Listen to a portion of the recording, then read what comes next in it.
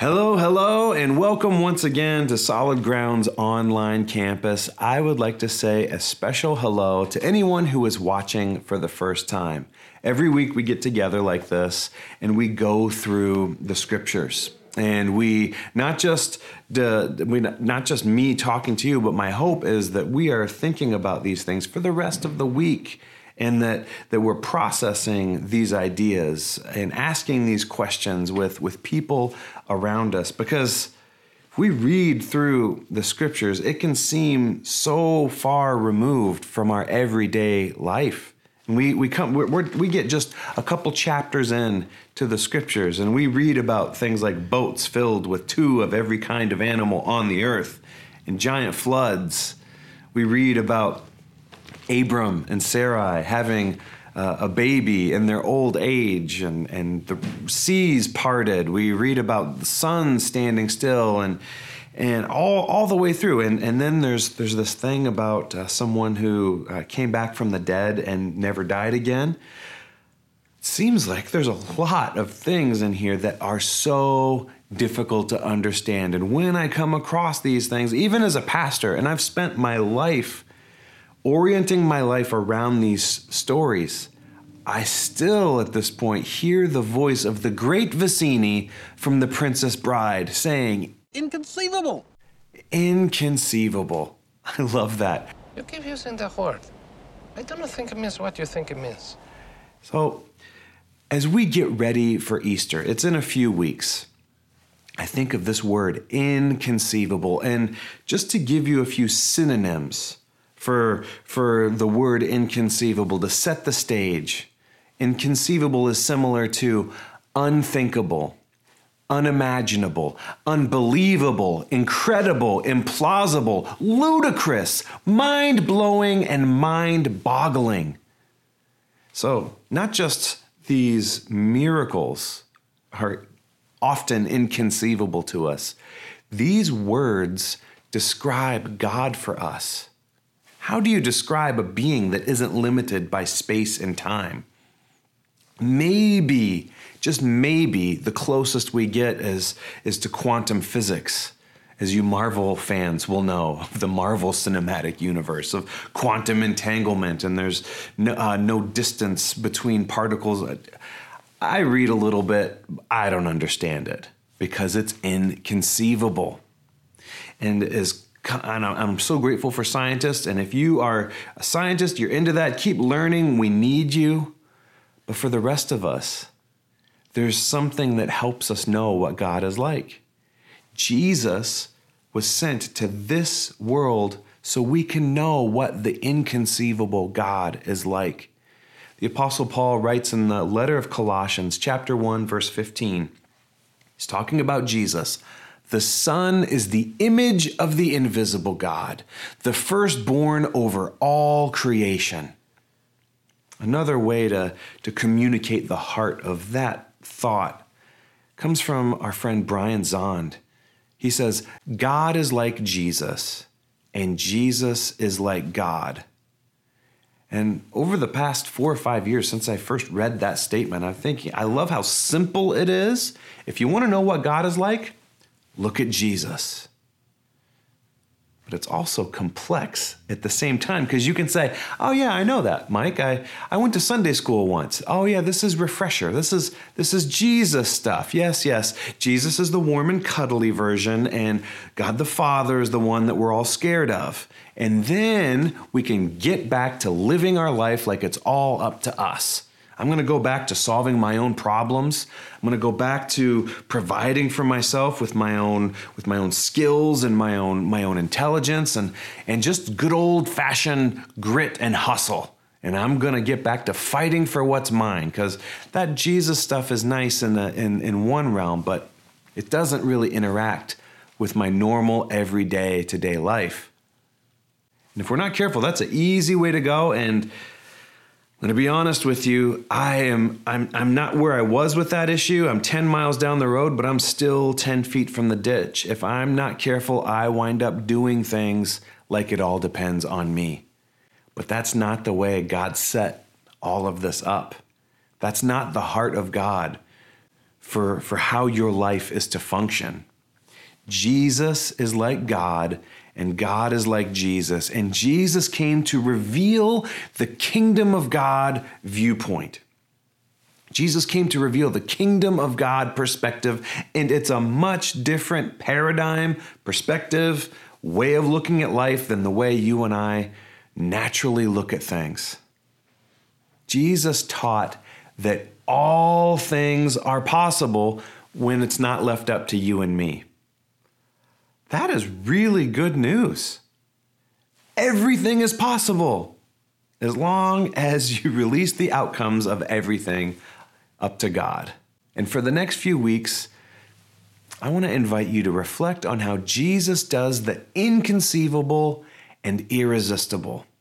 As we get ready for Easter season, I want to challenge you to think about how this can be lived out in our time, in 2024, in your office, in your neighborhood. If you want to talk about this, I have a friend. He's my brother-in-law. You talk to Guillaume, and he's an attender here at our in-person campus. About 17, 18 years ago, maybe, he's leading this Bible study of teenagers near where he grew up in Europe.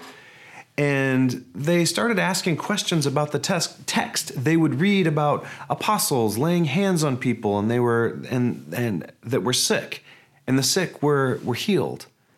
And they would read scriptures saying that we, as Jesus followers, would do things even greater than Jesus did. And these teenagers in post-Christian, postmodern Europe started saying, well, if this is true, why aren't we seeing more of this in our lives? And so they went on this journey of more than a decade of saying, like, okay, God, lead us. Is it true that we can pray for people and they will be healed? Is it true that we can pray for depression and it will be lifted? Is it true that we can see change in our neighborhoods and in people's lives? And story after story of life change, story after story of seeing Jesus come through has convinced him that this stuff is real. And so I want to take a look with you today at a story, maybe a refresher for some of you, the story of Lazarus and Jesus raising Lazarus from the dead. And it's found in John chapter 11. And we'll start out in verse 1. Now a man named Lazarus was sick. He was from Bethany, the village of Mary and her sister Martha. This Mary, whose brother Lazarus now lay sick, was the same one who poured perfume on the Lord and wiped his feet with her hair. So the sisters sent word to Jesus, Lord, the one you love is sick. When he heard this, Jesus said, this sickness will not end in death. No, it is for God's glory, so that God's Son may be glorified through it. Now Jesus loved Martha and her sister and Lazarus. So when he heard that Lazarus was sick, he stayed where he was 2 more days, and then he said to his disciples, let us go back to Judea. Okay, inconceivable. Remember that. He loves this guy. He knows he's sick, but he's delaying the trip. So a couple things for us to notice just in this first part of the story.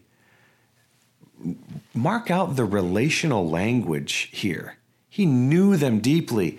When these sisters came to Lazarus and they said, the one you love is sick. I mean, he loved these people. And when they said, the one you love is sick, Jesus knew who that was.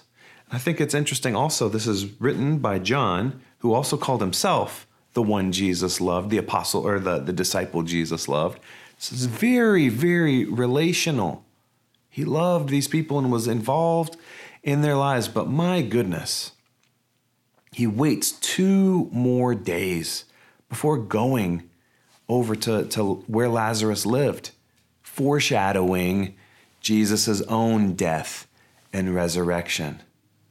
And this whole 2-day extra time period, that can really mess with us. But this thing, let's dig in here. Let's sit here for just a second. This 2 more day waiting period was rooted in Jesus' trust in God. He said, this This is for God's glory, and that the Son of God will receive glory. God was trustworthy according to Jesus. And Jesus says, I'm going to trust in God. I'm going to be obedient, and I'm going to wait 2 more days because I trust God for the best for Lazarus, and I trust God for the best for me. We'll pick up in verse 8. But Rabbi, they said, a short while ago, the Jews tried to stone you, and yet you're going back? Jesus answered, are there not 12 hours of daylight? Anyone who walks in the daytime will not stumble, for they see by this world's light. It is when a person walks at night that they stumble, for they have no light.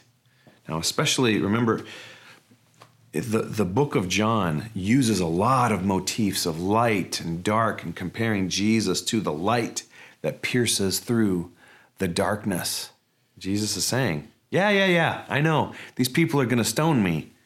They were going to stone me, but you're with me. You're with me. But their eyes couldn't see it yet. A few weeks ago, I went hiking in my favorite spot, in Ice House Canyon, close to Rancho Cucamonga. And I know this trail better. I don't really know the back of my hand that well because I don't really spend a lot of time staring at it. I could tell you more about this trail in Ice House Canyon than I could the back of my hand. The only problem was it was the Friday right after we switched the clocks back an hour. And I said, I'm going for a hike. And I did a quick calculation in my head and miscalculated by an hour. So I thought I had an extra hour of daylight, but I really had an hour less of daylight.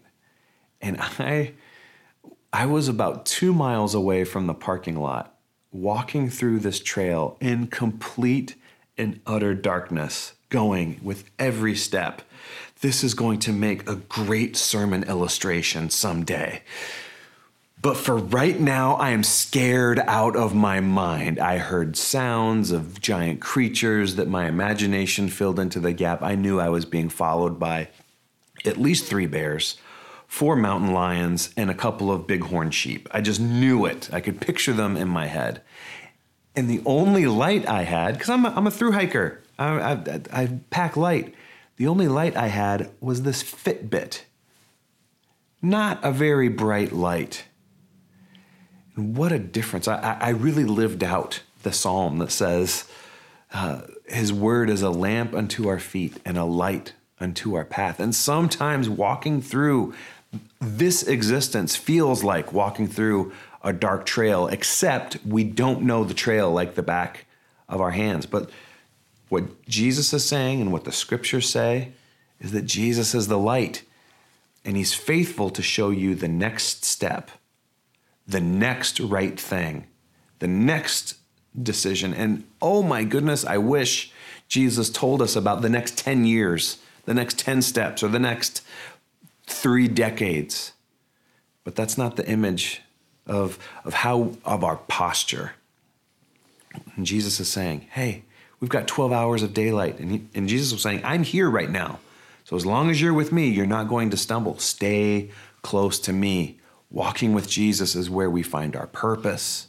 Walking with Jesus is as close as we can get to knowing God's plan, because Jesus is the plan. And in this moment, Jesus is coaching. He's coaching their disciples. He knows they're afraid. He knows they heard the folks in the village where Lazarus lives, that people were going to stone him. But with Jesus, it's always daytime. And these disciples were about to have their mind blown in the next few weeks after this event, as Jesus sets out resolutely towards Jerusalem, towards his cross journey. So he's trying to coach them in the moment. Stay close to me. And after he said this, in verse 11, and after he said this, he went on to tell them, our friend Lazarus has fallen asleep, but I'm going there to wake him up. His disciples replied, Lord, if he sleeps, he'll get better. And Jesus had been speaking of his death, but his disciples thought he meant natural sleep. So Be careful now. When we read this, it is so easy to think, the disciples, they were just so dumb. They didn't get it. I came across this in my research for today's teaching. C.S. Lewis called this chronological snobbery. Hindsight's 20/20 is the common way to say it. We can look back and say, why didn't they get it? But they were continually learning more and more about who Jesus is and what Jesus can do. It's not just a great teacher, not just a healer. This is God incarnate. And Jesus is continually coaching them. And Jesus is continually encouraging them to look at life through God's perspective. So let's continue with John chapter 11, verse 14. So then he told them plainly, Lazarus is dead, and for your sake I'm glad I was not there, so that you may believe. But let us go to him. Then Thomas, also known as Didymus, said to the rest of the disciples, let us go that we may die with him. Thomas.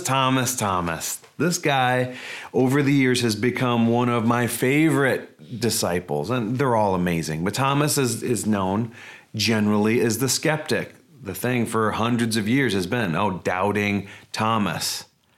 But his words jumped out at me this time because he's so close to seeing things the way that Jesus is trying to get people to see stuff.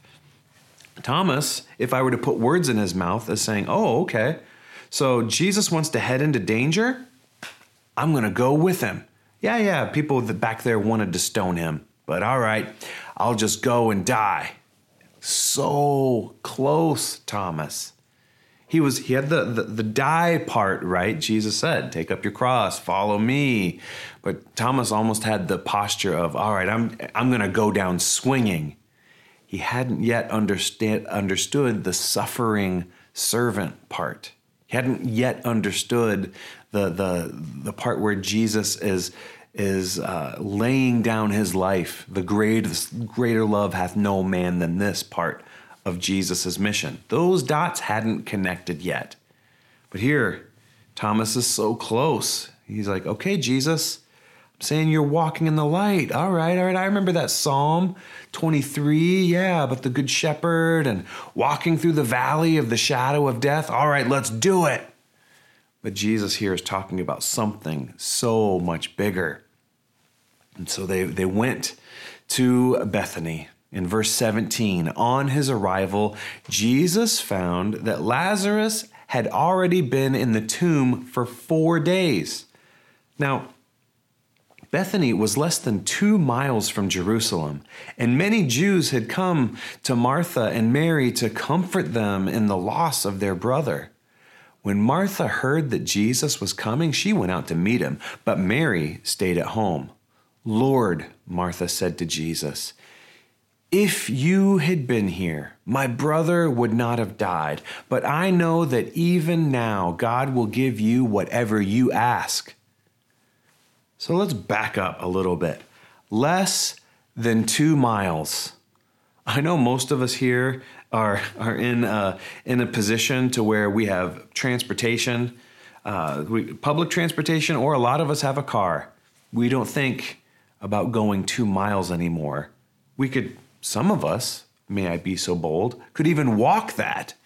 Jesus was only 2 miles away. So imagine Martha coming out to meet him. We can hear the frustration in her voice. And then she says this line, if only you had been here. How many of us here today have had an if only you had been here moment with Jesus? Jesus, if only you had been here, you could have done something. Jesus, where are you right now? If only you were here, I wouldn't be so lonely. If only you were here, this wouldn't hurt so bad. Jesus, if only you were here, I would be healed. But what if Jesus is with you? If God is like Jesus, and Jesus is like God, what if in the middle of your if only you were here moment, you hear God saying, like the Father said to the prodigal son, I've always been with you, and everything I have is yours. What if God is already walking you through it? I really wish God would walk us around it and over it. If you are around here a lot, you've heard me say it, and sorry, you're gonna hear me say it again. God walks us through it. What if our eyes are opened to the kingdom of God? And what if God is already there? I'm praying for you right now, even in my heart, that God opens your eyes and opens your heart to the reality of God's presence that's already around you. And Jesus doesn't leave her there. He doesn't just leave her in that moment. Jesus engages in this conversation. Verse 23, Jesus said to her, "Your brother will rise again." Martha answered, "I know that he will rise in the resurrection at the last day." And now what Jesus is doing here is profound. So if we've only seen the Sunday school version here, this is an easy part to skip over.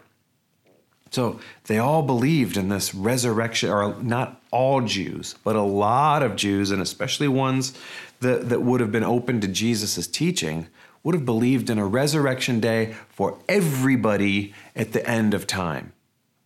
But what Jesus is doing here, instead of looking at this past of Lazarus is dead and he's been in the tomb for 4 days, instead of dreaming about what might have been, Jesus pivots and thinks about now and wants to pull the future into now. He's saying he will rise again. And sorry if I'm bending your brain.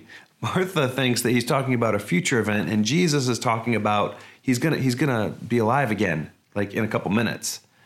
Jesus is dragging the future into the present, and this idea that Martha's quoting, Isaiah 65, that there'll be a new heaven and a new earth, is her way of saying, yeah, I know about that, but you're not super comforting right now, Jesus. And then he says this truly odd thing if we're bold enough to pay attention.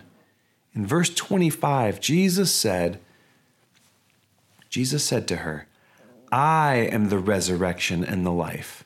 The one who believes in me will live even though they die, and whoever lives by believing in me will never die. Do you believe this?" Jesus is asking something deeper than, okay, this resurrection day at the end of human history. Do you believe that you can have life in this moment that goes beyond this life? And in verse 27, "Yes, Lord," she replied, "I believe that you're the Messiah, the Son of God who has come into the world."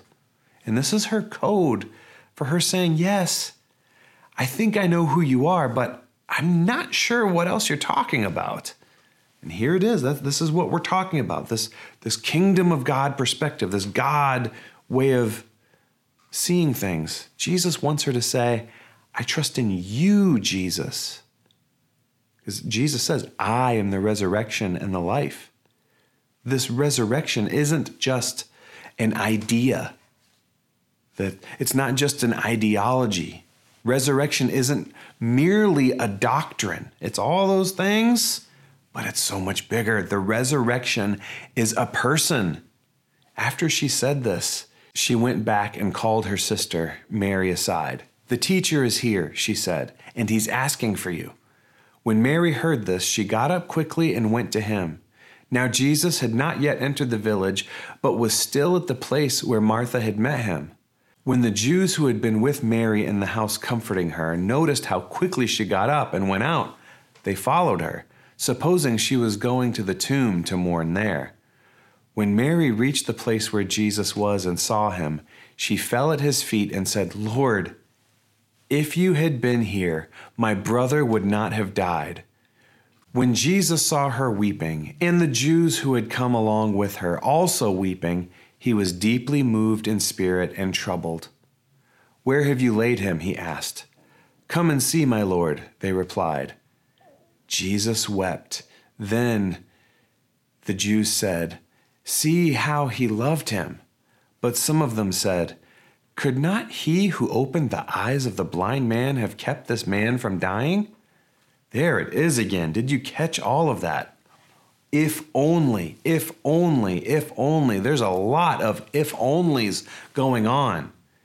In this moment, you can almost see the divinity of Jesus overlapping with his humanness. There's grief, there's questions, there's pain, raw pain. Everyone's crying, and everyone's thinking the same thing. If only this guy had been here, we wouldn't be in this situation. And Jesus, when he weeps, it says Jesus wept. Shortest verse in the scriptures. He isn't merely caught up in emotion, like happens to you. Why do I have a lump in my throat? Why? No. Jesus is entering into the suffering with everyone in that scene.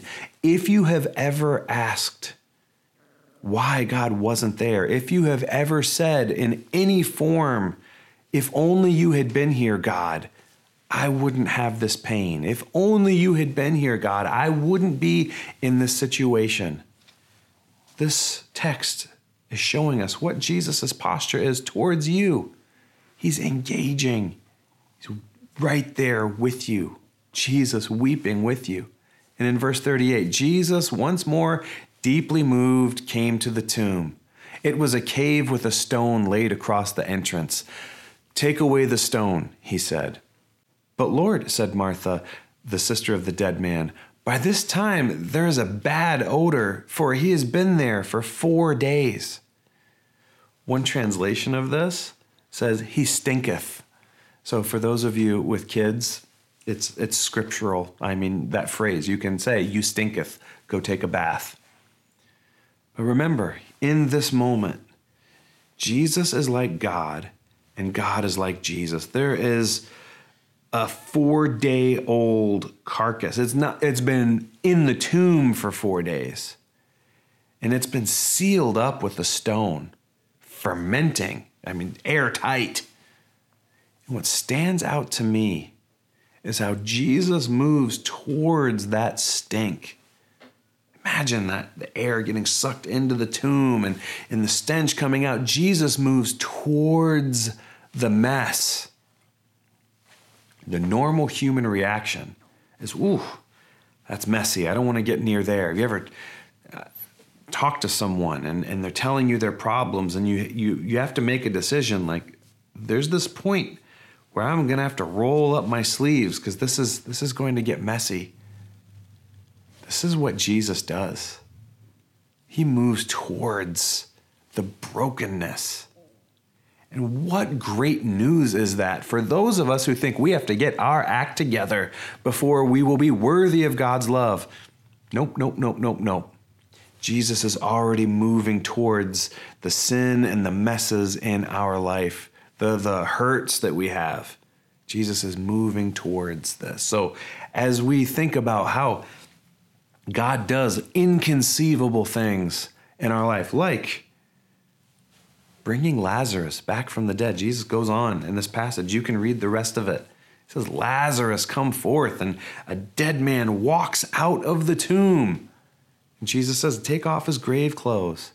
Now, it's important to note that Lazarus wasn't resurrected. He was resuscitated. He was brought back from death. Make no mistake about it. People saw it. It was recorded. There were eyewitnesses.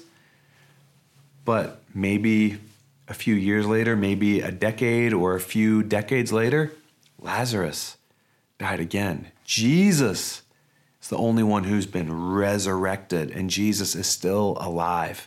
So, if God is like Jesus, and Jesus is like God, and Jesus moves towards the mess, and God moves towards the mess and is able to resurrect the dead and bring the dead back from life, 3 thoughts for us.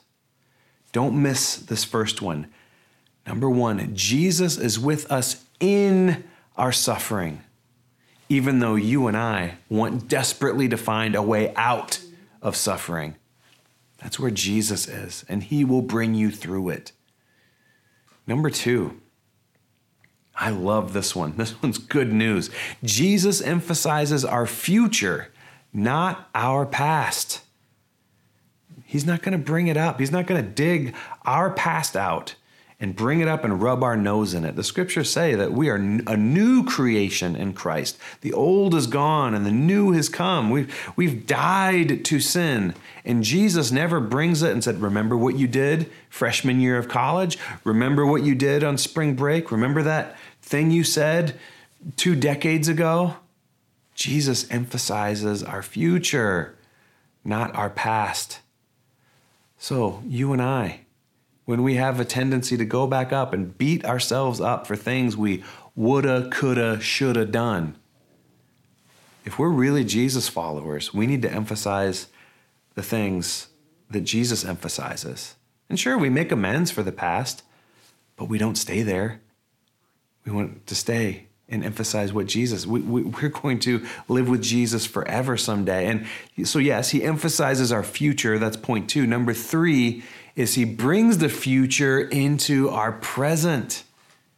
Because of Jesus' resurrection, he makes all of this possible. And that's what we are celebrating in this season until Easter Sunday. I am so excited that we serve a God that brings the dead back to life, that even death couldn't defeat Jesus. That has good news, good implications for your family, for your personal life, for this world, this country that we live in. That Jesus still has the whole world in his hands. I love this. John chapter 14, he writes a few chapters later, and he's quoting Jesus here. Jesus says, I tell you the truth. Anyone who has faith in me will do what I have been doing. He will do even greater things than these because I am going to the Father. So as we try to wrap our mind around Jesus doing the inconceivable, Lazarus coming back to life, and by the way, taking his time to do it, what if we acted like all of this is true? What situation in your life is dead? What situation have you given up on? Is it your health? Is it a relationship? Is it a habit you haven't been able to kick? It's going to be different for all of us, and we all have something in the tomb. We all have something that's just stinky. What if we acted like Jesus is actually moving towards that? Why would we try to hide it? When Jesus is saying, this thing, it's rotting. Let's bring life from death. Let's make you whole again. Whatever that is for you. This Jesus that we're following is inviting you to surrender that to him right now in this moment. So if you can, I want to invite you to picture that and just offer it up to Jesus. Use your body to tell your heart and your mind what you're doing, or turn your hands over and say, Jesus, take that thought, take that relationship, take that guilt, take that shame. Just do it. But also join your heart to this prayer, because I want to pray for you, because Jesus doesn't want you carrying around all of that. You weren't meant for that load. Jesus wants to give you so much more.